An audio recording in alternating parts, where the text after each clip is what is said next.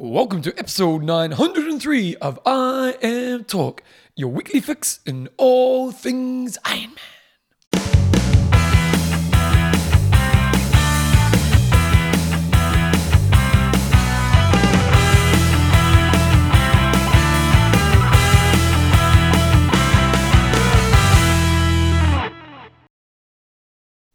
Radio team, welcome along to episode 903 of IMTalk with Coach John, Euston, Bevan, James. The big question is the Christmas tree up? Yeah, our Christmas tree is about, 40, 50 centimetres tall, I'd say. That's disappointing, John. Yeah, no, we especially when we're not here at Christmas time, because we leave on You're here for the month leading up to Christmas time. This is true. Allergies in the family prevent having the old classic Christmas tree, which I used to enjoy. Yeah, look at my tree. It's amazing. It's not real. Only one present under there, though. We've got Just insult me. Yeah. So, no, Christmas is coming, and the presents are bought, but the tree is... See, we haven't bought the presents. Oh, no, geez, we're onto it. Everything's done. Well, I'm getting an operation on Thursday, so I figure time off work. Right. We go on a Monday. Online shopping? Yeah. Oh, no, I don't know. Do you online shop? Yep. Yeah, quite a bit. What do you buy? Everything that doesn't require me to try it on. Oh, really? Yeah. I've never really online shop. Yeah. Where's your favourite place? At the moment, it's probably outdoor equipment, tramping stuff. Oh, yeah. You're right into that right now, don't you? Yeah. That's the new thing. That's right. Where all the cool kids are at. That's really cool. IMTalk is proudly brought to you by our awesome patrons. We've got Christine the Grinder McKinley. Colette Coasting Andrews. We've got Mike Pizzle, Swizzle, Fizzle. That's right.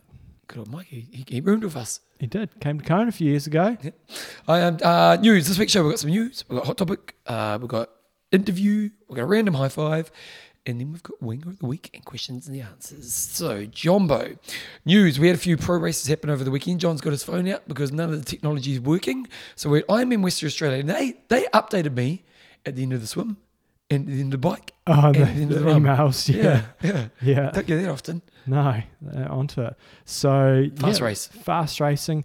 Should we keep being surprised by this fast racing? Like, we keep going, oh my God, that's so fast. And it's like, it's the norm now. Yeah, but it really was extremely fast.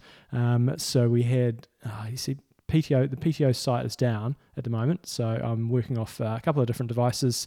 Good old Torsten comes to the rescue, though, with tryrating.com for your source of all information. If you want to go find out about records and things like that, Torsten's got it there. He's got course records. He's got Ironman rating. He's got regional records. He's got all sorts of He's a geek stuff. for a reason, isn't he? He is. Yep. So his little analysis here has often been the case in recent years. Ironman Western Australia has been a fast final race of the year. This year, conditions seemed especially favourable, and the bike and run were even quicker than normal.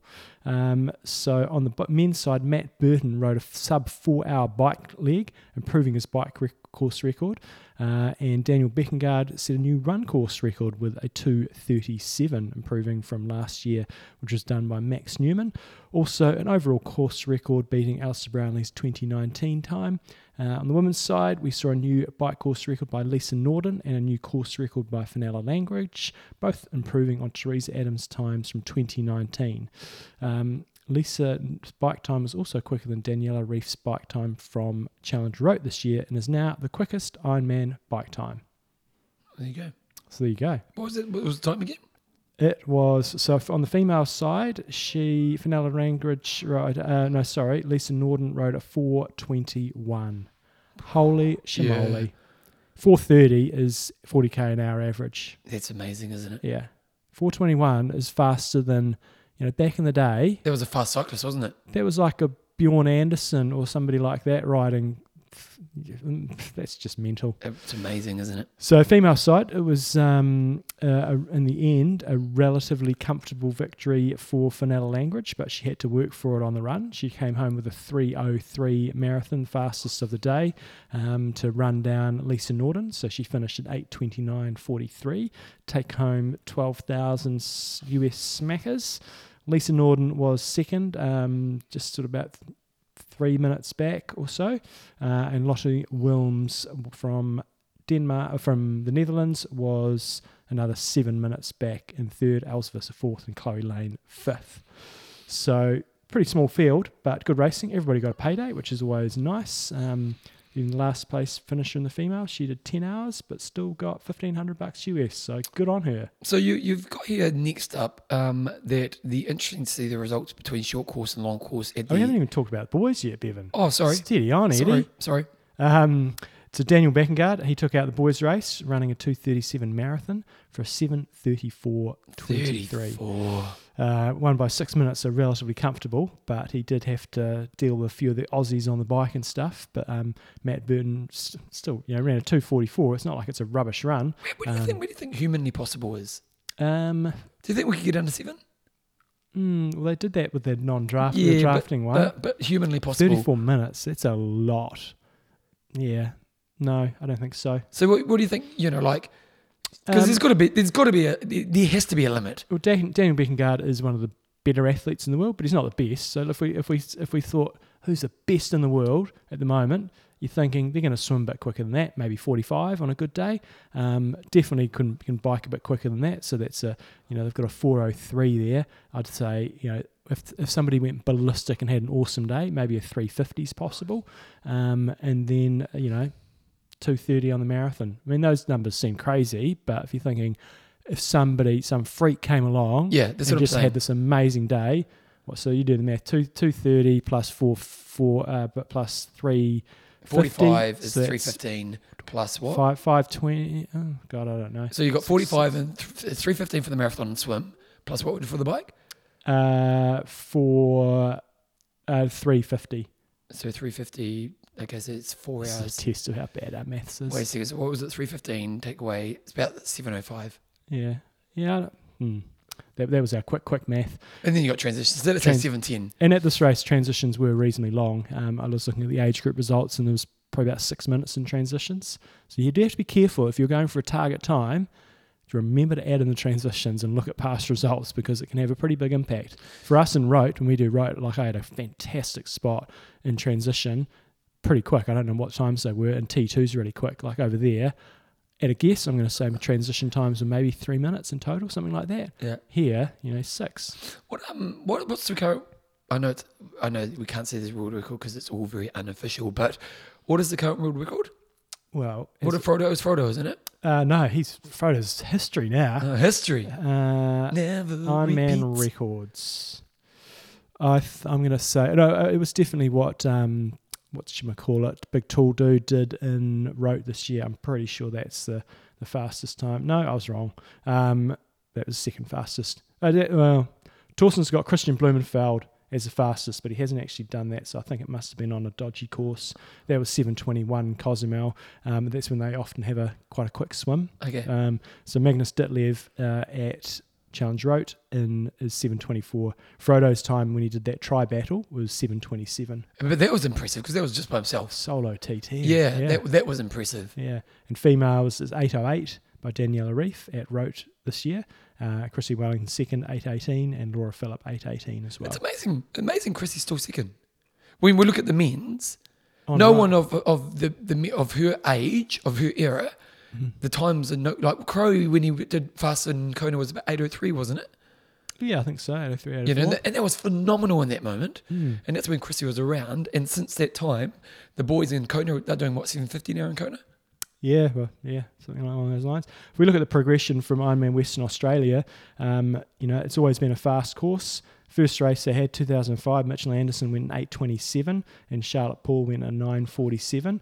It came down to around about that 8 hour mark pretty much straight away after that, and then sort of condition dependent, and the females were sort of hovering around the 9 hour mark, sort of sometimes dipping under, sometimes a little bit over, but then the big chunks started coming off from sort of 2015 onwards when it went to 7:55, 7:51, and then Alistair Brownlee 7:45. But it's still a massive, the last couple of years, gone from Alistair Brownlee 7:45, and he chipped off, 7 or 8 minutes off that. And the females is equally impressive, getting down, below. The previous record was 8:38 by Teresa Adams. So bloody fast racing. Good to see. Good to see some races on as well where, the winner relatively comfortable, but did have to do a bit of work in the end. If we 10 years ago said, let's say the Crowe Macca era, if we'd said, what do we think humanly possible? I think we would have struggled to see a 7.5. We wouldn't have seen the progression in the biking. I think we would have expected the progression in the running. Like it was always does seem. Would have we? Because we wouldn't have seen the shoes. Yeah, maybe not to the extent in terms of everybody's doing it now, but it always did seem odd that they couldn't go quite fast. They couldn't, a high 240s was a really good run. And, 242 was kind of rock star back in those days, wasn't it? Yeah, so I think it's not just the fact that they're quicker now. It's like so many people are quicker. It's just so much more competitive. Why isn't swimming got faster? Swimming, I think the standard of swimming has got faster. Again, it's that depth. You always occasionally have the odd rock star swimmer, but now a lot of people are swimming really, really well. But, like when we look at the progression of speed with cycling and running in the sport, massive. Swimming. But swimming's shorter distance. It's a little incremental changes. Yep. Percentage-wise, if you did the math, it probably has improved. Okay. Maybe not to the extent that cycling has, but it's shorter distance, smaller margins. So we had the Indiana Wells 70.3 happen. John's pulling up his phone because we haven't got the website working. So you were fascinated to see the difference between the long and short course athletes. Yeah, and there was a bit of smack talk. This guy Max Stapley, who does Super League and does short course, he's an okay athlete, and doesn't win races and stuff, but he's reasonable. He's saying, the short course guys are going to tear the legs off you long course guys. We don't get any respect, blah, blah, blah, blah. And I kind of agree to a point, and so they had a 70.3 at the weekend. Here we go. And what was the facts? Well, it was kind of a bit of a split decision, really. Oh, really? Because to tell you what, the Norwegians are coming on strong, because we always talk about Blumenfeld and Gustav Iden, but Kasper Stornes ended up taking it out, and he's a short course guy. Pretty up and down. On his day, he's not bad, but most of the time he's sort of one of those guys, maybe 15 through 20, sort of in that range, if not further back. He took it out with a 1:10 marathon run. But then you had another guy who's actually a better short course athlete, Vettel Thorn, another Norwegian. He was down in 4th place, so he got beaten a little bit. And there was another one somewhere in there as well. And there's a bit more coming up this weekend. So it was kind of a split decision, because you had Kasper Stornes in first, Mark Dubrick, who's a 70.3 specialist, and Sam Long rode up to them, but then couldn't do the business on the runs. So I wouldn't say they dominated the dojo I'm going to sneeze. Here he goes. 3, 2, 1. No, he's holding it in. Oh, yeah, got it facials. On the female side, we also had a Norwegian take it out, and she is a short course athlete, and she, again, not a rock star, but still beat Tamara Jewett and Jackie Herring. So we've got another showdown this weekend at the Bahrain 70.3, and I haven't got the start list in front of me because the PTO site is down, but we're going to see Alistair Brownlee back in action, and he's going to go up against a few of the short course dudes. I remember off memory, Henry Schumann is there, and also this fella Max Stapley, so we'll see if he can put his money where his mouth is.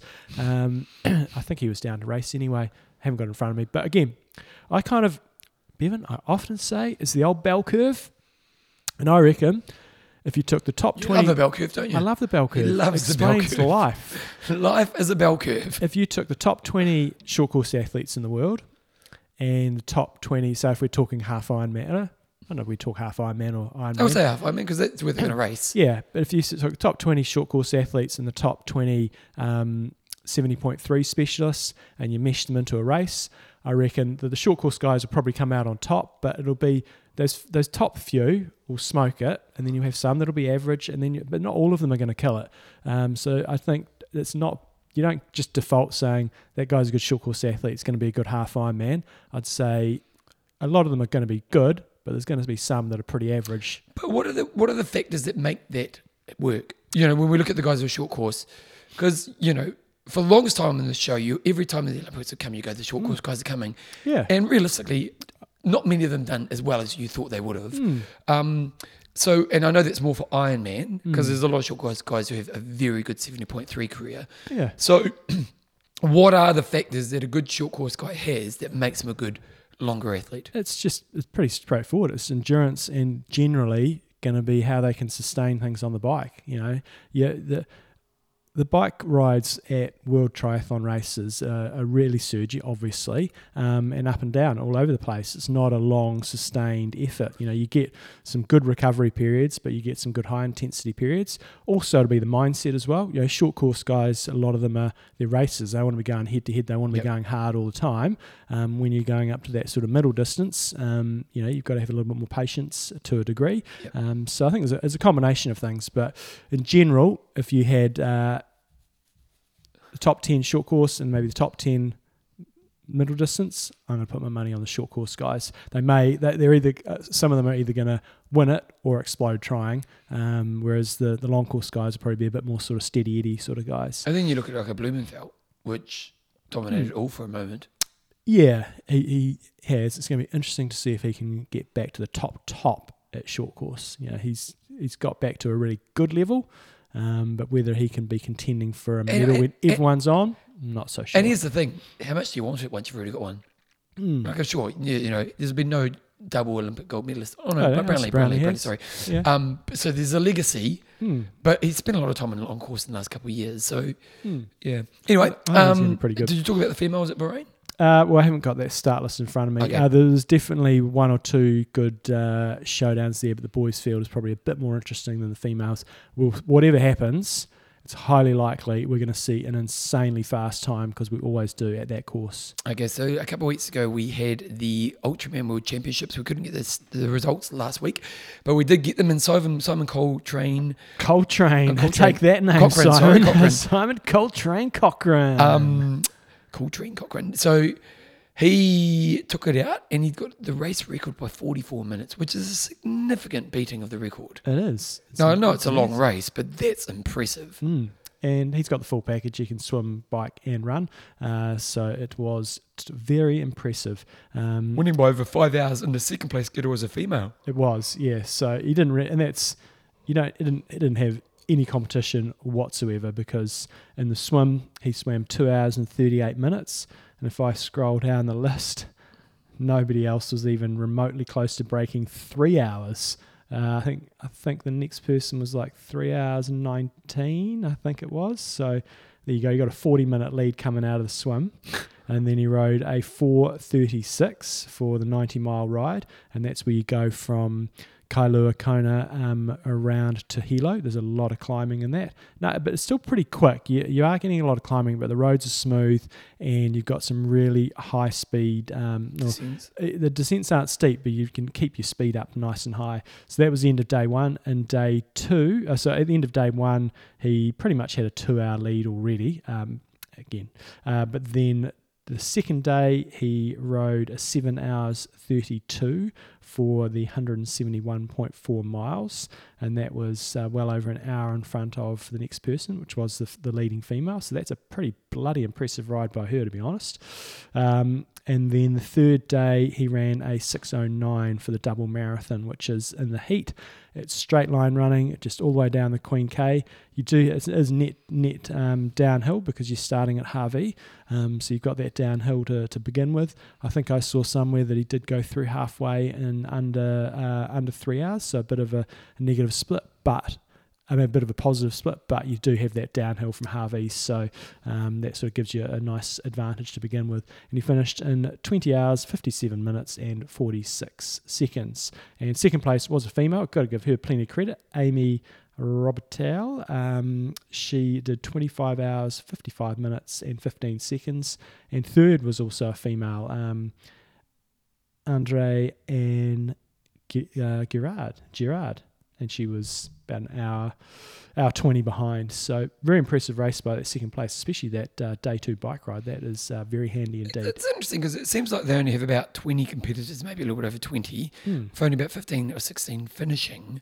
Is there a limit on how many people are allowed to enter? Don't know. You've got to qualify. Got to go to particular events. I think that's it. I don't know. Just off the top of my head, that seems pretty normal to me. Yep. Don't see any reason why they would have a limit because it's self-supported. Yeah. It's like you don't have to. It's a race organ. It's pretty straightforward for a race organizer. You got to do a little bit of logistic stuff, but you don't have to put any marshals out there. You don't have to do any aid station. You basically got to set up a start and finish line, and that's pretty much it. So, yeah. I've got no idea what it costs to enter or anything like that, but you do have to qualify by one of their events. And good on him. So 44-minute course record, which is mental. Second place, as we said, was a female. It was not good enough for a record, though. The record was set last year by Didi Griesbauer. So whenever you're listening to the Ironman coverage and you're thinking, this woman talks a lot, and her and Michael Lovato do talk a lot, but you've got to when it's 8 hours long. She's legit. She's set 23 hours 22 minutes, setting a course record last year, and I think I read she's 52 when she did that. So she's a very good swim biker. Not so strong on the run, but still she holds the current record. So this year's athlete who finished in first, Amy Robertel, was a couple of hours off that. So very noteworthy to get second, very noteworthy to win. A couple of hours off Didi's record. Okay, let's go into the discussion of the week. So last week we were discussing, if cost wasn't an issue, how many times would you race this season and what distances would you do? We didn't get a huge amount of feedback on this, but we did get some answers. I'll go first. John Weir, as much as I could get away from work. Rightio. Yep. Xavier Cockpot says 5 times 70.3s and 2 Ironmans. Good old Ben Shaw has got, I'd love to get back to doing 3 70.3 races a year, maybe work back to 2 Ironman distance races as well. Grant Tyrell, he was out there busting it out at the Oxman the weekend before last. As often I could without falling apart. Good old Scott Horn's got 2 to 3 70.3s, 100k distance, and maybe 2 to 4 Olympic distance / sprints.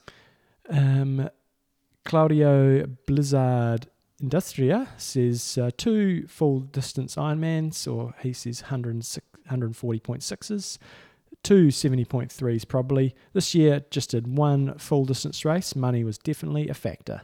Good old John Ellis has got, I think it's a question for my wife to answer, as I'm pretty sure that would be the deciding factor. Peter Fitzwell is another local here. I'd race 6 halves and 3 full distance events all over the world flying business class. Yeah, true. Graham Cole's got, to stop me from getting bored, I would do an event per month, but they would not all be triathlons. I would have 1 full Ironman as my target race, 2 70.3s as my build-up events, and then a late season Ironman just in case the target race went wrong and I needed another event to redeem myself. The other months would have ultra runs, swim, challenges, trail races, gravel races, which are all fun and keep you inspired and motivated. It's also nice to meet folk from other sports. Last one I'll do, Michael Beards, 4 a year with 1 to 2 70.3s and 2 to 3 Olympic distances. Cost isn't so much of an issue as time away from family and work to train and race. Good old Shane Chubb's got, mate, if money was no object, I'd do the full distance Ironman every 8 weeks and a full year cycle. Probably an Olympic distance in between each and even a half every second full distance. Just think about how much fun it would be. See the world, do triathlons. I'm sure the missus and daughter would approve if they could tag along as well for the sightseeing and the tourist partners. I'll do one final one actually. Pete McLeod said, I did 4 Ironmans and 1 half and a couple of small distance races in 12 months. As Peter Colson said, raced into fitness. I was only 50-ish then though. What would you do, John? I would not want to do more than 2 Ironmans a year, that's for sure. I think I'd structure it a little bit differently. We probably should put time and money. But I don't. Doing Ironman at least 2 Ironmans a year isn't motivating for me. I think the way I'd do it, I'd probably do a season of short course racing and race fairly regularly, as much as I could, during, say our 5-month season or 6-month season, whatever it is, try to do a race every month, a mixture of sprint and Olympic. And then I'd probably have a season where I would focus a bit more on doing 1 or 2 really good halves. And I'm thinking more if we just focus on a domestic season rather than a 12-month sort of calendar and travelling all over the world. But ideally I'd have 2 half Ironman peaks, and then in the 3rd year, that's when I'd do Ironman, probably do 2 Ironmans. And that's how I think I'd structure it if money was an objective. But it certainly is an objective for a lot of us now in terms of entering these races when it's, anywhere between $600 and $2,500 to do a half or a full. It certainly makes you think twice about how much racing you can do. It really is a lot of money if you're spending $2,500. for an Ironman, for 70.3, 600, I'd be happy to pay that. But 2,500, 600 for a 70.3? If it was, I would. If it was like a Rockstar 70.3, But if like it was just Taupo 70.3, regular old race, happy to bang that out every year, twice a year, $1,200. Yeah, I think I would. Yeah, maybe not twice a year, but if I was back where I was when I was doing Ironman, where it was kind of the priority of my time, I'd be racing as much as I possibly. I loved racing, cycle racing. I did a lot of cycle racing when I was doing Ironman. Pretty much every weekend I was doing a cycle race. Great for your riding. So I'd be doing mixing it up. One thing I didn't do at all, which I should have done more of, was running racing. Never did a run other than like the odd half marathon or marathon, but proper like just local running events. Yeah. Definitely get an Ironman, but it'd be a destination kind of awesome Ironman. I'd probably do one Ironman a year, 2 or 3 70.3s, and be racing pretty much every weekend and some other thing. Yeah. I loved racing. Yeah. I think what you find now is there's nowhere near as much bike racing. And I don't know if it's that's dying, isn't it? I don't know if that's a worldwide thing, but Lance disappeared and cycling died. Yeah. And it's just hard to put races on. It's just difficult when you don't have the volunteers to do it these days. But yeah, definitely bike racing. And it was great when I was doing it. Every weekend they had the benchmark series at the time, and it was really good local athletes. There's like 8 races a season. They're all like 100 to 160 Ks. Yeah. Hard riding, good locations, good up and downs, good variety of courses. And you had team racing as well. So it was good fun. You kind of would take out a day of your week, but my Saturday was always kind of written off, but my partner was riding at the same time. So it kind of worked. But I loved competing, and if you can mix it up and it's advantageous, probably not running racing too much. No, you do that in your sort of winter. Yeah. But even like I never did a swing race. Some of those Ocean Series races. Oh, yeah. They're dead now as well. Are they really? Well, no, some of them are. Stupid. Oh, no, I'll save that for another day. No, tell me. Oh, no, we've got a body down here called ECAN, which is Environment Canterbury, and they're like shutting beaches down and stuff and places to swim because they're idiots. They do water testing at these places, and one of them is a beach that we use for swimming. Which is literally like 15 minutes from my house. It's perfectly fine to swim there unless it rains. If it rains, then you get flow off into the water, and it's not good for swimming. But in their infinite wisdom, they've decided to go, no, we're just going to black flag this beach, and you can't swim there because there's that risk if it rains that's going to go in there. But it's like, just put a sign up and say, don't go swimming after it rains. Are people using it? I think they are, but I've got to move a race because they're such idiots that they're basically assuming that people have got no common sense. It's infuriating because they test there a couple of times a week. All the tests are fine. They test there every twice? Yeah. Okay. All the tests are fine except when it rains. Like in the last 5 years, there's been a handful, like on one hand, I think you can count how many times. So under 5. It depends how many, what sort of childhood you had. You can count how many times there was that the water was bad, and you just look at the data, it's like, oh, it rained the day before. Yeah. It's so infuriating. Anyway. I feel you're on the verge right now. He's on the verge. Maybe if I push him a little bit, guys, we might get there. Just calm things I think down. they're doing a great job. Yeah. Let's talk about traffic management. Oh, God. Okay, so this week's discussion is, what triathlon product would you love for Christmas? Or it doesn't have to be product. I'll put product/experience. Okay. There we go. Okay, John's quiz question. When was Christian Blumenfeld's first result listed on World Triathlon? So basically, when did he... Now, not podium, just... Not podium. Just like, but it's race. more or less, when did he sort of start racing at either a junior elite level or an elite level? So, yeah. Wow, that's a hard question. So you just got to think how old he is now and sort of work your way back and try to guesstimate when you think he started triathlon at a sort of an international level. I'll give you a clue. Well, I don't actually know the answer, but I'm pretty sure. How old is he? I'm pretty sure he'll have a junior result in there. How old is he? Don't know. It's part of the question. Oh, thanks a lot. Okay, we're going to do an interview coming up. Jeff Fajfar. I thought it was Fejfar. I didn't do the interview though. Yeah, well, I do ask him, I think. I asked him beforehand. You did do it a little while ago. Now, yeah, I interviewed him a few weeks ago, and he's been working with an autistic athlete by the name of Kennet Lefkovic. And it's a really awesome story. So we'll chat that on right now, and you guys get to listen to it right now. Here we go. Right, team. So we're really happy to have Jeff, the real McCoy Fejfar, Do I get that? You know what I'm like with names. So welcome along to the show. Now, Jeff has got in contact with us because he's been helping out an athlete do Ironman Florida. And it's a pretty interesting story. So maybe, first of all, welcome to the show, Jeff, and maybe just give us a bit of an overview of yourself and then tell us a little bit about the athlete you've been helping. Thanks, Bevan. I've actually been a follower of y'all's show for just about ever. So first, congratulations to you and John for probably having the longest running triathlon podcast. I think a lot of them have come and gone over the years, and you guys are still trucking. So yeah, we're definitely long in the tooth. yeah. So anyway, I'm 47 years old. I started racing triathlons in 2006. I'm a pilot for one of the major cargo companies over here in the U.S. And kind of got into triathlon when we moved to the Memphis area.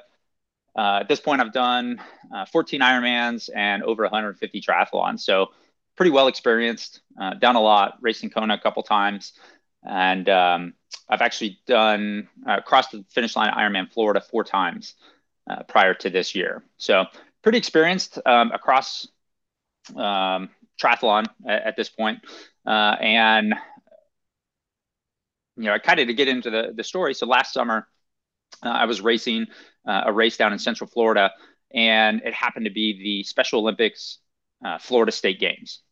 And I had previously kind of followed Chris Nickick's journey, who's the first athlete with Down syndrome to complete an Ironman and also race at the World Championships.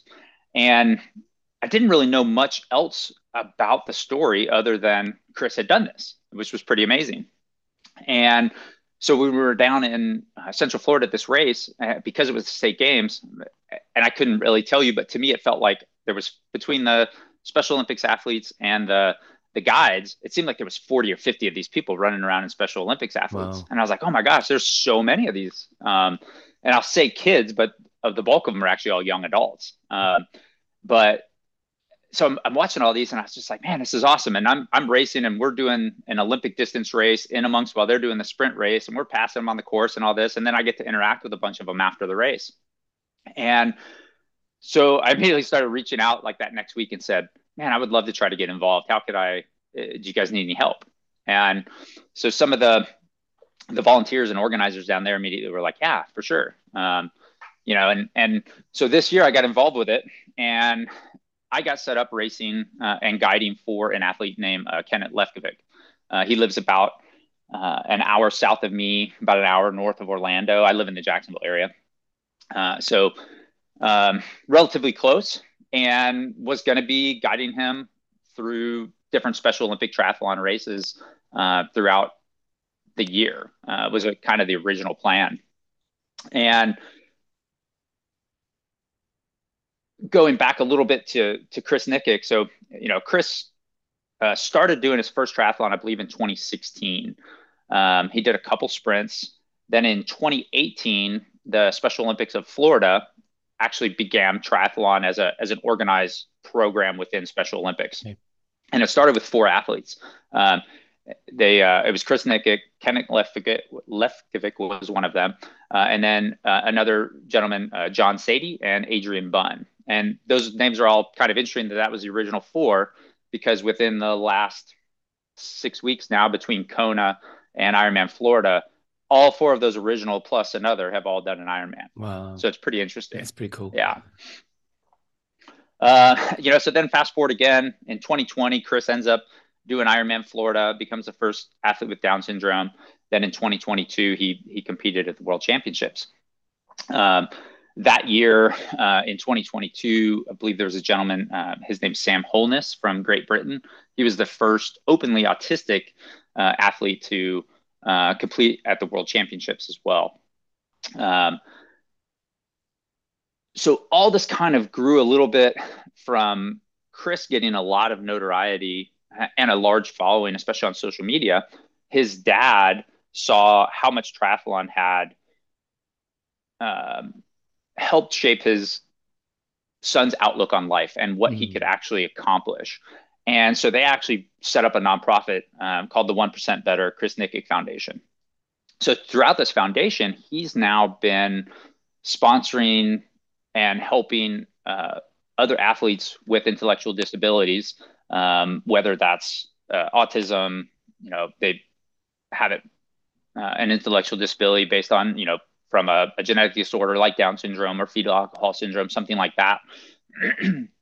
And he's actually helping to sponsor these athletes to do even more than just what the Special Olympics is doing. So now they can go on and do a half Ironman or an Ironman. And so that's actually rapidly escalated this year. And quite a few of these athletes have been starting to race. So my experience is going to be mostly talking about the race with Kennet here at Ironman Florida. The reason he's not on here is Kennet. Kenneth's 29 years old. Like I said, he kind of lives in Palm Coast, which is about an hour from me. And he's on the autism spectrum, but he actually, I don't know if there's actually a true diagnosis of nonverbal, but he essentially lacks the ability to communicate expressively with language. Now, when you say language, is it both like, is it sign language as well as kind of oral language, or is it? So I don't believe he uses sign language at all. I've never seen him use it or seen him use it with his mom. So my guess is a really hard thing. Correct. Okay. I've actually been able to, since around March of this year, I've been able to have 1 or 2 touch points with Kennet almost every month leading up to Ironman Florida, whether that was going down to a Special Olympics clinic that was held in Central Florida, whether I was going to his house. His mom would sometimes bring him up here, and we would do different amounts of training, whether it was on the bike, the swim, running, and I get to know him. I get to know a lot. Really, is just like watching his mannerisms and his breathing and his just interacting with him, because he can't have a conversation like you and I are having. Matter of fact, his communicative language that I've witnessed really consists of handful of words. It might be bathroom if he needs to use the restroom. It might be water if he's thirsty. Outside of that, if he's feeling really good, you might get I love you. Something really really interesting when you can see that he's expressing some kind of sentiment towards you, or thanks. It's really interesting because like obviously the fact you live a little bit far apart, and then you're signing up to this race with him, and you're getting a few experiences along the way, but it's not like you're training every week. So there's this real in-depth kind of intuition that you would have grown with him. When it comes to understanding his needs when you are training and racing, what was the key to your success?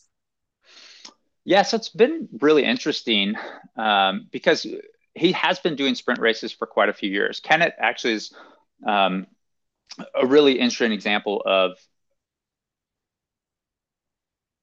a individual that has had, some of these intellectual disabilities growing up from a very, very young age, but his mom recognized that early and realized that sport was something that he could do. And she got him riding a bike when he was about 6 years old. So he's been riding a bike for a really long time. He got involved in swimming very young, and actually was on a high school swim team. Wow. For a while. Again, I don't know exactly how successful he was, but he's actually a really good swimmer. So learning these skills throughout his entire life, he's been athletic, and it has just kind of moved into him getting involved in Special Olympics. He actually been doing other events with the Special Olympics. I think some tennis. Trying to think. I know he did swimming and swimming and tennis, I believe, with the Special Olympics prior to triathlon. So to go back to your question specifically, it definitely was interesting because I can't really ask him a question and say, hey, do you understand? So the very, very first time I went down, I actually went to a clinic in Central Florida and interacted and actually just kind of shadowed another guy that was following another athlete who actually had a very similar disability to Kennet, and watched how he interacted. And it was good. And it was very simple cues, and it would be so Kennet doesn't necessarily understand when to properly shift on his bike. So I'll be riding and I'll watch his cadence on the bike. And if it gets, a little too slow or a little too fast, I'll just say, hey, give me a big button or give me a little button.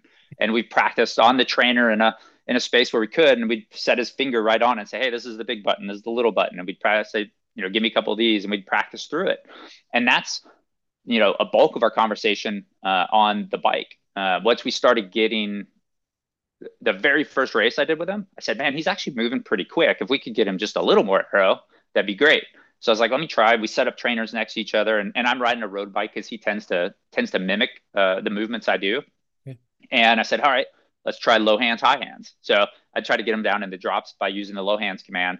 Or if we're coming up to a turn and we want to be up on the hoods, be in the high hands. And he would move back and forth really well. And he handles a bike extremely, extremely well. So he does understand. He just can't communicate back to you, and the understanding is very basic. And I'm gonna say yes. Generally speaking, with his mom says we think it's all going in. Yeah. But because you can't know, there's no closed loop of communication where he can actually give it back to you. Yeah. But obviously, he is understanding and processing the bulk of it. Yeah. And so there's definitely some cognitive issues and some cognitive delays in how he processes. But at the same time, you can tell when we're doing sport, he really enjoys it. I have seen. What's interesting about Kennet is if he was sitting in the room with us right now and he was sitting over behind me, he could be sitting there the whole time and maybe even in a crowded room of a bunch of people. And somebody might notice him over there and think, oh, like that's a pretty quiet, introverted person. Like they're not interacting with anyone. He doesn't have any physical signs that would necessarily stand out to someone they would say, oh, wow, there's clearly something going on here, where somebody like Chris or somebody with Down syndrome, they have some physical traits to where, when they walk in the room, most people can say, oh, okay, yeah, that person probably has some Down syndromes, and they have some expectations that come along with that. With Kennet, that's not really the case until you try to interact with them one-on-one. And then maybe if you said something to him and he didn't really reply or just kind of blew you off, then somebody might think, oh, that's kind of rude, but that's not what's going on at all. No, so it's not. And part of what goes on with it too is he because of the way he processes things and does everything, he lacks a lot of independent learning, living skills as well. Social interaction, doesn't drive, a lot of these things. So, he lives with his mom full time, and his mom is not just his mom, but also his full-time caretaker on that standpoint. What's interesting, and the night before the race, it was Kennet and Jonathan also raced. He has Jonathan's Sadie's intellectual disability stems from fetal alcohol syndrome, but and his stepmother, adoptive mother, who's there with him. I made sure to tell these ladies the night before. I said, hey, when these boys cross the finish line tomorrow, this is as much a win for you guys and an excitement for you guys too, because although I've said I've had 1 or 2 touch points maybe per month with these or with Kennet, these moms are the ones that are out there driving him to the pool every day. Adita's even out riding a bike with him very often to make sure he's safe if he's riding outdoors, or when he's running. She can't quite run as fast as him, but she'll ride the bike with him around the neighborhood and stuff like that while he's running. So they're the ones that are actually doing the training day in and day out. So it's like they have their full-time coach. It's also their caretaker and their mother. So it's pretty interesting. So tell us about the day. So talk us through the experience, but how you're navigating with him through the experience on the day. Yeah. So as a guide, I kind of think, the guide has 3 roles. One is watching out for the athlete's safety. So in the swim, we're there just to, maybe make sure they don't get caught in a big group. If they show any signs of distress, immediately be able to call for a kayak or something like that. If we saw something going on that seemed that the athlete was uneasy. On the bike, it would be, watching for potholes in the road, things like that. So I'm actually allowed to ride behind him. I get a finish time, all that. They tend to ignore if I'm drafting because I have to be close enough to be able to communicate with them the whole time. However, Kennet has to do the whole thing. So generally speaking, they say, he can never be drafting off of me or another athlete. So I'm allowed to maybe guide him around a corner if I see potholes, or around through an aid station if there's kind of an odd some rough road. We had one spot with some kind of rough road, and I led him through that section. If anything, I'm slowing him down there than helping him go any faster. And then, so kind of those cognitive decisions of safety. And then a big part of it too is, the execution, whether it's shifting on the bike, stopping to feed. He kind of can manipulate some things when we're on the bike as far as like a bottle or a gel or something, but you could tell he has a really hard time doing more than one thing at once. So he maybe can steer and drink, but he can't pedal. He can pedal and steer, but he can't drink. Okay. And so if for some reason he's pedaling and drinking, but not steering, things could go bad really fast. So we just decide, okay, we're going to stop for all our feed stations. So we just pull to the side of the road, have him drink, take a gel, do everything we're doing. So we were stopping about every 30 minutes, pulling over on the side of the road, drinking. I'd check in, get going. So obviously working on the execution of that part, then pacing, making sure, like anybody on the run, we're not going out too fast. For other athletes, it might be that they're going fast enough. For Chris, especially in his first Ironman, it was making sure he's making all the cutoffs. So pacing him to go quick enough. Yep. And then finally, it's kind of cool that you kind of get to be their own, personal motivation and cheerleader along the way too. Yeah. You're there encouraging them. So that's kind of the way the guiding works. But other than that, I mean, Kennet does everything. He's swimming every stroke. He's pedaling his own bike, steering, and he's running every step. So it's a little different than, say, a visually impaired PC athlete where, they have a driver on a tandem. Yeah. Correct. So, he's really doing everything. We're just there, again, primarily as that safety guard throughout, just in case. Before we push record, you were saying he's actually a pretty decent athlete. So what kind of times did he do in the race? Yeah, so we swam a 1:10, biked a 6:12, and ran a 4:10. Geez, that's pretty good. And you're saying you're stopping at every aid station, so he's probably more closer to maybe 5:45 on the bike if you need to stop so much. Man, I don't even know. So he rides on a road bike, not a time trial bike. Again, it's one of those things we just haven't. I don't know if the juice is worth the squeeze to clip in pedals. So he actually rides on flat pedals with tennis shoes. So because of that, he loses a lot of efficiency on the bike. His typical cadence is probably between 60 and 70 RPM for the whole thing. Wow. And I've tried at times to have him pedal a little faster. The problem is because he's not clipped in, his foot would actually start to lose contact with the pedal. You know what I mean? So you don't have that positive locked in feel. So when you start getting a fast cadence, you can imagine your foot sliding around just a little bit if you don't have a good positive contact of a cleat. Yeah. So he rides a really slow cadence. So losing some aerodynamic advantage, losing some efficiency on the pedals. And then, like you said, stopping for every time we feed is losing some minutes there. So, I mean, I don't know if I would say 4:45. I mean, I'm guessing it's probably a solid.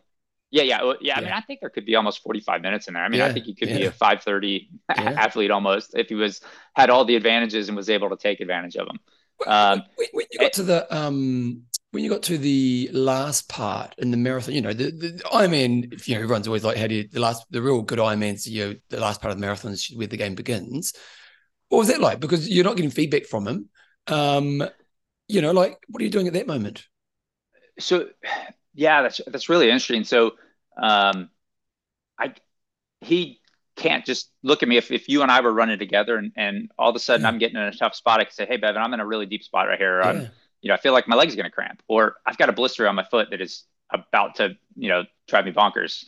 He can't give me any of that. So I'm kind of just watching his stride, watching how he's running, looking to see if everything looks normal. And that was literally, we hopped off the bike and I just kind of let him start running for about the first half mile. And I kind of was more just watching him, saying, how does everything look? Does he look like he's running normal? Is he breathing fine? All that. And then I kind of watched the pace just to make sure we weren't going too quick. He was running a little fast for the first mile, typical of just about everybody. Yeah. But then we kind of settled right in. We walked through every aid station, more logistically than anything. Again, he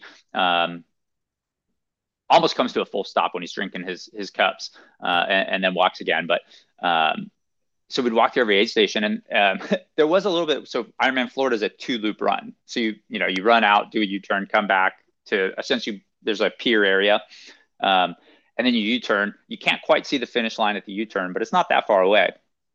And there, I had explained to him, prior to make sure he understood. Okay, we're going to do 2 laps of the swim. We're going to do 1 big loop on the bike, and then we're going to do 2 laps of the run.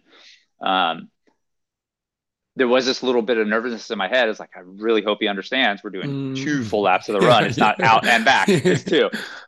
So on the way back, I made sure to say that a couple of times, like, hey, just remember, as soon as we get to, back there to the pier, we're going to U-turn, and we just got to come back to this point again, or whatever. And he'd say, yeah. But again, there's no, it's still doubt. No real positive closed loop of communication there. But what was really interesting is we ran along, and because we got passed quite a bit on the bike, especially people on time trial bikes, almost the entire run, we were passing people almost the entire time, with only getting passed with a handful of people on the inbound of the first loop, of people that were kind of heading into the finish, the really fast people. But other than that, other than the people that were on their second loop, we weren't getting past a whole lot. He was running really, really incredibly. And so after we made the final U-turn, we had about just over about 10K or so left, a little bit over that. And so we make this final turn, and I said, all right, Kennet, now, after we make this turn, that's all we got to do is we just got to run back, and we get to go to the finish line, right? And he looks at me and he says, finish line. And I've never heard him say finish line before. The whole next 10K, it was so hard for me to keep it together, because we were running along, we'd walk through an aid station, and he'd look at me and he'd just be like, finish line? Oh, really? Almost like and I'm like, yeah, man, we're getting close. And it was really quite amazing. You've done Ironmans. Anybody listening to this has probably, done Ironmans or thinking about it. And any finish line of an Ironman is pretty emotional, whether it went good, bad, or ugly. And I kind of, that first Ironman is super emotional, I think, for just about everybody. Well, I could see him coming in, and with about 2 miles to go, he just started accelerating. So, I think we averaged, a little over 9-minute mile for the entire thing. And he did have about a 9-minute bathroom break in there too. So our moving time was actually about like 3:58. Oh, nice.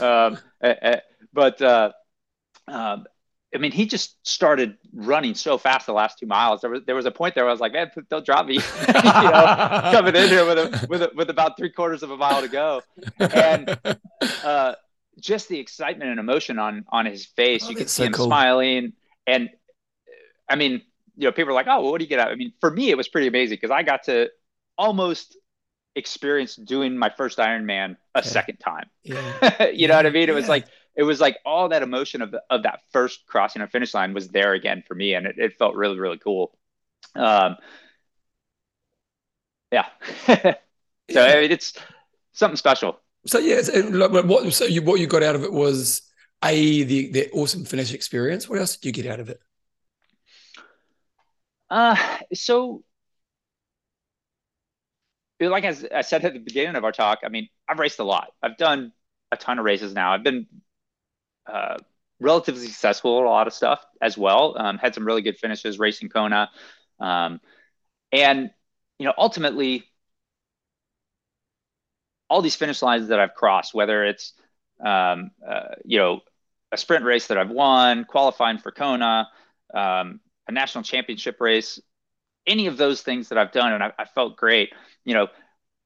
When friends in my social circle learn of that, whether it's through social media, my immediate family, any of that, all these people they're super excited for you.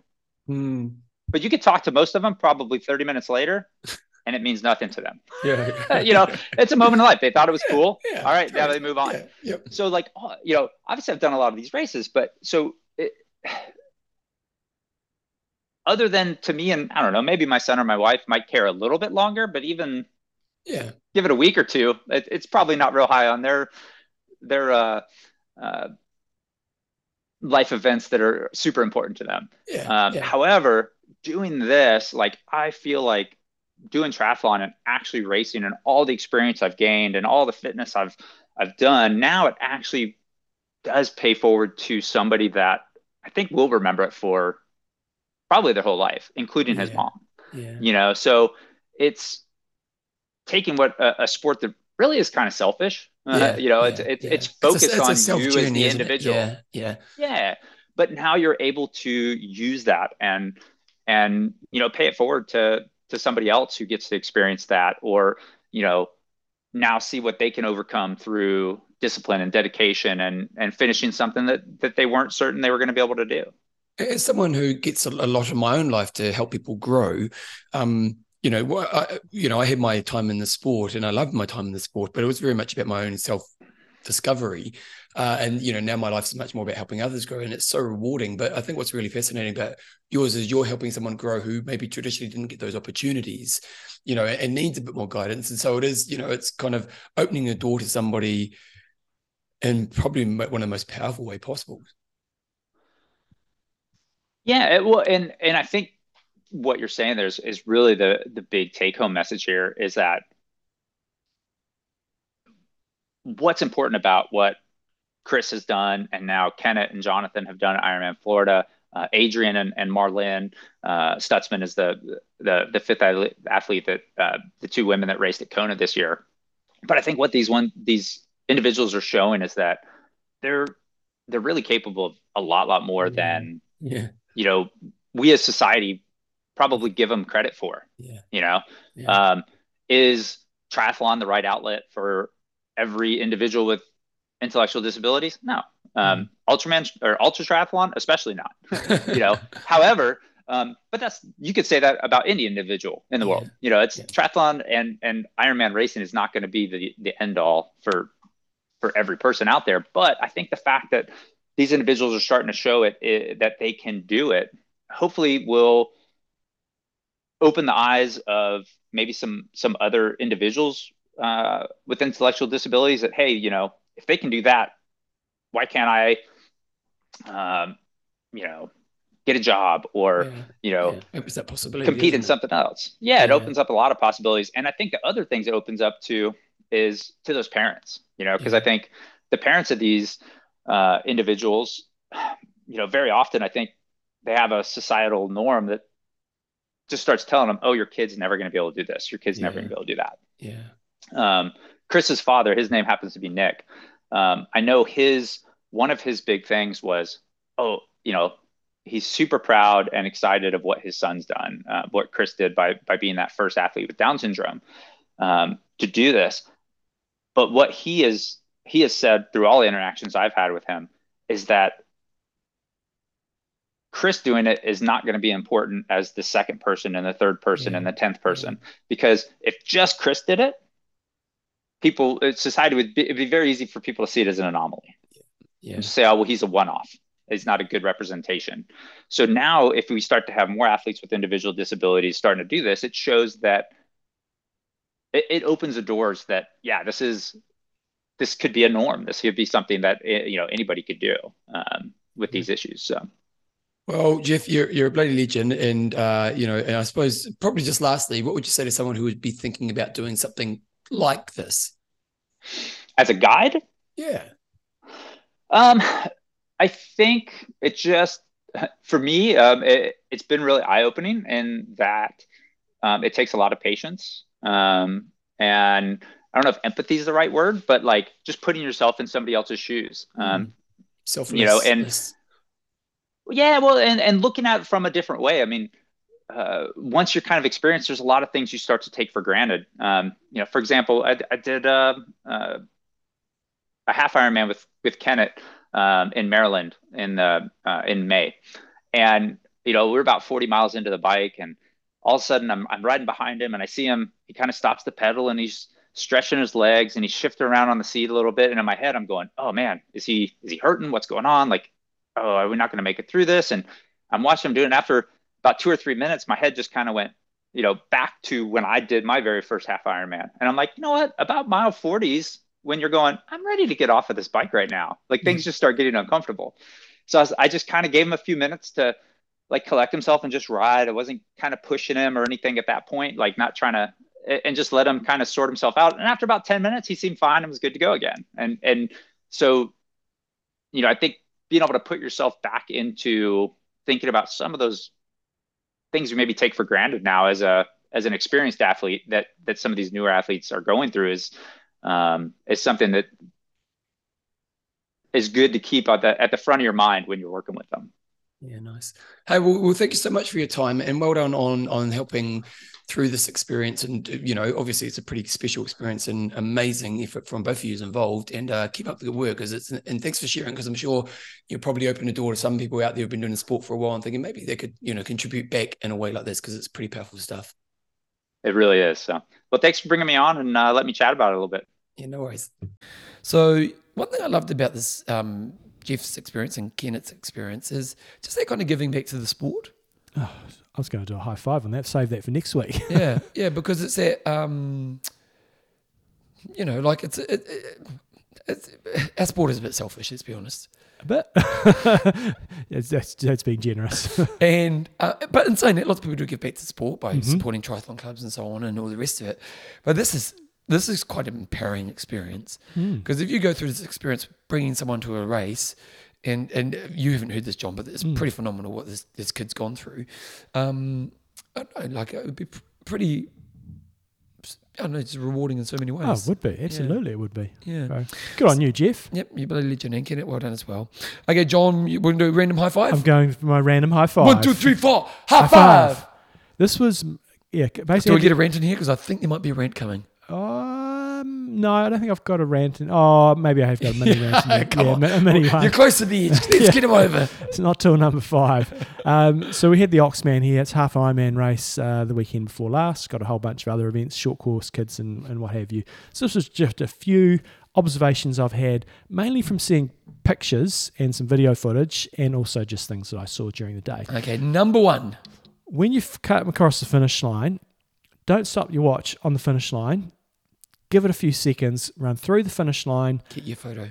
Because I have a photographer taking all these finish line pictures, and like, at a guess, I'm going to say 40% of them were people touching their watch as they literally on the finish line. So it's like, not pumping your arms in the air, looking like a legend. So that's tip number 1, is run through the finish line. You can go into Training Peaks or whatever, you can crop that 5 seconds that you missed off later on. The race director gives you a time. I know, but it's on Strava and things like that. People go, oh no. So wait a few seconds after finishing to stop your watch and actually enjoy crossing that finish line and that experience, and then stop your watch. Number 2, I'll just one, John. Practice bottle handoffs. So you mean when you're going into your transition areas, practice changing it over? No, when you're doing the bottle swap. So we had one bottle swap halfway on the bike, and it was directly across the road from the transition.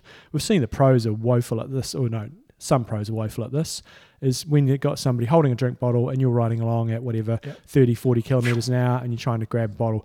Part of the responsibility is the person who's handing them off to do it in a good way. But the evidence that I saw, the people who were doing that, they were handing them off perfectly fine.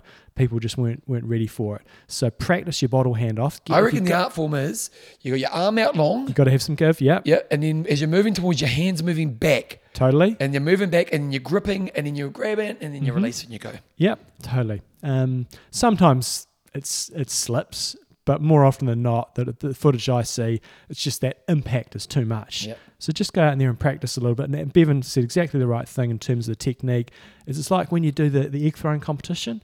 You've just got to have some give in it. You go with it. You gradually... We should have an egg throwing competition. We should. They're great. They are good fun. Yeah. Yep. Waste of eggs are quite expensive these days. Yeah, we can't afford to do it. It would cost a living buck crisis. an egg or so. Yeah, it costs a living crisis, I tell you. Okay, number 3, John. Do at least one complete walkthrough of transition all the way through. So it's a good visualization as well. It's like go to the swim exit, walk through transition, down to your bike, pretend you're picking up your bike, walk out as if you're going out on the bike, turn around and just walk through every single transition scenario. I don't see a lot of people, they often look around and kind of get where the exits are, but I find it really effective just a complete walkthrough of the transition so you know where you're going. And while you're doing that, you're doing a bit of a a visualization, a bit of mental prep of the process you're going to go through. Absolutely.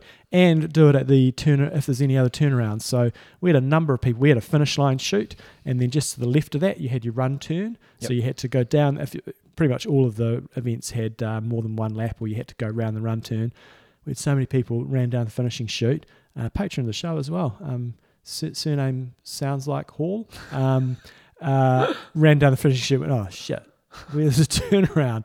Well, if you've gone and checked that out before the race, it's in the same place it has been every other year. Sharpen up. Turnaround is there. So make sure you go through and do a walkthrough of all the points you can. Okay, number 4, if you're going to pee on the bike, think about the best points on the course to do it. So you don't do it coming out of transition? Don't do it coming out of transition. No. And the rationale behind this, I had a comment from one athlete. It was a really cold morning to start with. It got really warm later on. But often in those really cold temperatures, you tend to need to pee a bit more when you're coming out of a cold swim and if the air temperature's cold. And this athlete sort of held on all the way through the bike ride. But if you've done your strategy right on this particular course, there's a couple of downhills and that's the opportunity. So do a little bit of research into the course. If it's like an Ironman Western Australia where it's pancake flat, then you're kind of a bit stuffed. But, if I'm visualising thinking about Kona 70.3 next year, and if I need to go for a pee, I'm just sort of working my way through the course, thinking of the optimal places to do that where you can freewheel and you can relax. Let it rip. Let it rip. And an ideal way to get rid of somebody drafting on your wheel. Number 5 now. This might be the rant. Yes, it could be a bit of a rant. Okay, here we go. Never have a go at a volunteer. Because So do we have that? I don't know how bad it was. I haven't really got the intel on that. But we had one particular athlete who rode past a corner. Every corner has a sign on it, have cones on it. It's got like a triathlon arrow. So it's pretty obvious. And every corner also has a marshal there as well. And this particular athlete rode past the intersection and missed it, and they went running after him and got him to come back. And I don't know if it was he had a hard go at this person or just saying, oh, you could have told me about this. Like, never have a go at a marshal. No. Because what you're going to find at most events around the world is they are purely volunteers, don't know anything about triathlon, and they're standing on a corner, being there for you and fundraising for their particular group. So what I would say is if you're somebody who's cruising around the course and not in a hurry, and if you're in that instance, you missed a turn, you went back, you go, oh, thanks for being here. Maybe you might see a little bit more of this. Maybe you could stand just a couple of meters out and just give them a little bit of a tip, because a lot of them are not going to be triathletes. But if you make a mistake, it's your mistake. It's not theirs, and you need to unless they were to say go that way and you weren't meant to. But yeah, yes. I think the other thing, and it's really interesting actually, because in international rugby right now, you're finding, and these are the professional top level referees are quitting because of the abuse they get. Oh, it's just and it's like, mate, we're all humans. If someone can watch your job today, you'd make a mistake. Like, no one's perfect. And now, admittedly, the stakes are higher when you're doing professional sport. I'm bubbling here now, Bevan. Oh, here we go. Okay, see, we've gotten close. Let's go, John. Where you go? It's like the footballers are the worst. It's like, how can you little shits have a go at the referee and like stand there and try to bully the referee? Because they do peck bullying, don't they? My God, how does it come to It'd be quite this? intimidating too, wouldn't it? It would be horrible. And these are like bloody rock stars that are getting paid $1 million a week. $1 million a second. Yeah, if I was the Football Association, it's like, you even say a word, you've got a ban for a month at least. Yeah. And that'll shut them up. Yeah. Oh, it's so infuriating. Well, it's a massive problem, because I was listening to an interview on Radio Sport on the weekend, and because I think about bringing an orange card into football, so like a sin bin basically, which they don't have. It's either red or a yellow, which kind of hurts your next game, doesn't it? Yeah. So they were talking to a young ref, and one of New Zealand's top referees, and he wasn't quite sure on it, but he was talking about how in refereeing in New Zealand, there's a 30% drop off every year. Oh, I bet. On all grades. And it's just because people get abused. There's no gratitude. Yeah. So that's it. This is another tip. We'll just throw another one in there. Here we go.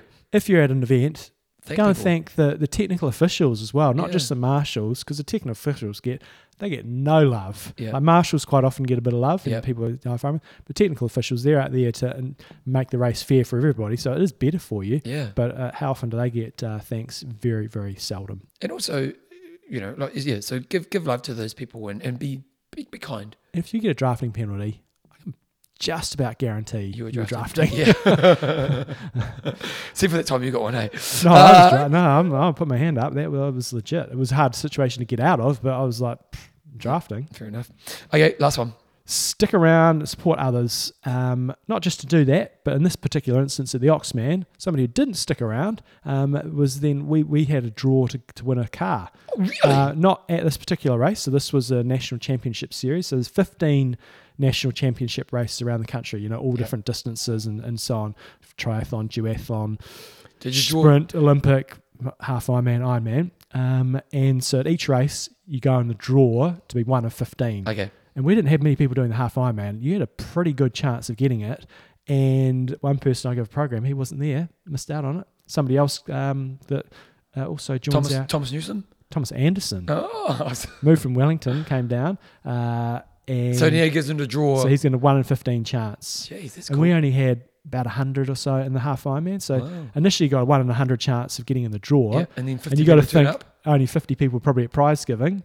And then, odds were pretty good. So stick around, A, to support people, but B, spot prize is always good. Yeah, definitely. Okay, there is a random high five on observation from John's recent race, which he's got socks of as well. Let's go to Wanger of the Week. Okay, what are you talking about? Let's go. We've got to look at the numbers now before we even say a number. Because your criteria. Yep. Well, let's go with, I'm going to go 83. 83. No particular reason. Here we go. 83. Yep, he is qualified. He has done swimming, cycling, and running. Eric Philip, P-R-I-L-L-I-P-P. 10 hours and 43 minutes training from 12 activities, 2 hours 17 on the swim, 6 hours and 9 minutes on the bike, and 2 hours 17 on the run. So he swam and ran the same duration. It's a nice balanced week. And Eric is from Dubuque, D-U-B-U-Q-U-E, Dubuque, in Iowa. So nice work. And his longest bike ride he's ever done, 213.5 kilometres. His biggest climb is 1,336 metres. Pretty consistent athlete. Looks like he probably peaked around September time. I reckon he did a race because he was building up. Then it looks like he had a bit of a taper, and then he had a total week off. Yeah. And then he's kind of keeping fit right now, I reckon. And his biggest ride, it's a doozy. He's basically got a doozy. 3 different passes. And I'm just trying to figure out where the hell this is. Idaho Springs, somewhere near Idaho Springs, near Breckenridge, near Denver. So he's obviously riding through the Alps in Colorado. Looks like a classic. So good on you, Eric Philip. You are our Wanger of the Week. Okay, there you go. Jumbo, we'll go to questions and answers. Comment from last week. We were talking about being popular. Quintana Roo bikes being popular. I guess this is from Brian. Brian who? Brian Hagen. Okay. I have a Quintana Roo. I really like it, but the main reason I got it is that the USA Triathlon Gear, you get a 20% discount with your membership. Not sure if this is still the case, but was when I got mine. So yes, it's an American thing. Yeah, and that was the thing. We talked about the Kona bike count last week. And Quintana Roo, I can't remember if they were top, but they were right up there. I was like, really? But very much an American thing. And I think that's a representative of how many Americans were probably racing in Kona relative to other nations and around the world. 20% discount on a bike is a good discount. It is a good discount. You know, you spend, let's say you spend 10K, there's 8K per bike. Yeah, I don't know. I wonder if Quintana Roo sell elsewhere around the world. I mean, they certainly don't sell in New Zealand that I'm aware of. And it's not a brand that I've seen pop up at all in Europe, but man, the Europe market, there's so many brands over there. So, Quintana Roo. I'm going to look up Quintana Roo, New Zealand. Yeah. Let's have a look. So I'm pretty sure they definitely started as a wetsuit company, but I'm not sure if the origins were from a bike company or not, but very triathlon specific. So no, it's very much all based on the first page of Google. It's very much just trying to take you to their page, no page within New Zealand as such. Yep. Okay. Jumbo, what we're going to say, the quiz question. So how long has Blumenfeld been in the game? I'm going to say Blumenfeld's 30. I'm going to say he's not quite that old. Okay, well, I am. Yeah. So I'm going to say 11 years ago. So it came around about 19. Okay. So 11 years ago would be 2012. 12. Yeah. I'm going to say it's significantly earlier than that. It's going to be my estimation. I reckon he's probably 28-ish, maybe 27. I've seen my number, so I'll have a look. And I reckon his first race will be like when he was about 17-ish, so maybe 16. So that means I end up on the same year as you. Just thinking he's a bit younger. He's in between. He's 29. 29. So we were in between So us. I'll have to put my bet on originally. So I'm going to say 2023 now. I'm going to take 12 years. I'm going to go 2011 as well. No, I think I went 11 years. I think 2012. Okay, I'm going 2011. Okay, here we go. Who's got this? How old did you say he was? 29. He's 29 now. You thought he was 29. I thought he was 30. Mm-hmm. He turns 30 in 2 months, so I'm closer. Yep. Born in 1994. Yep. So, and let's have a look. He's got 97 starts at World Triathlon events. He's got 35 podiums and 18 wins. That's not necessarily at the top level. That kind of includes everything in terms of junior races, mixed team relays, regional sort of events and so on.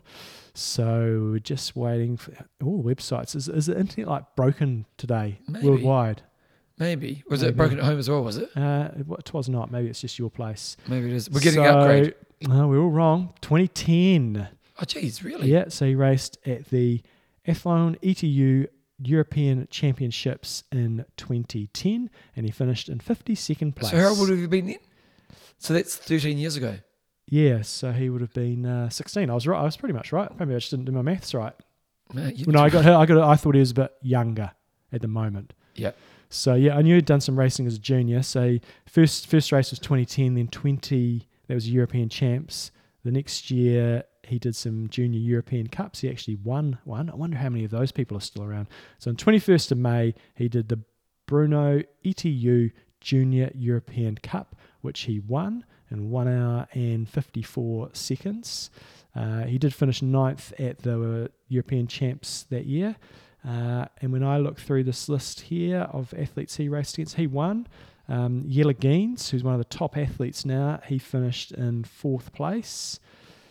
And don't recognise any other names. Yeah.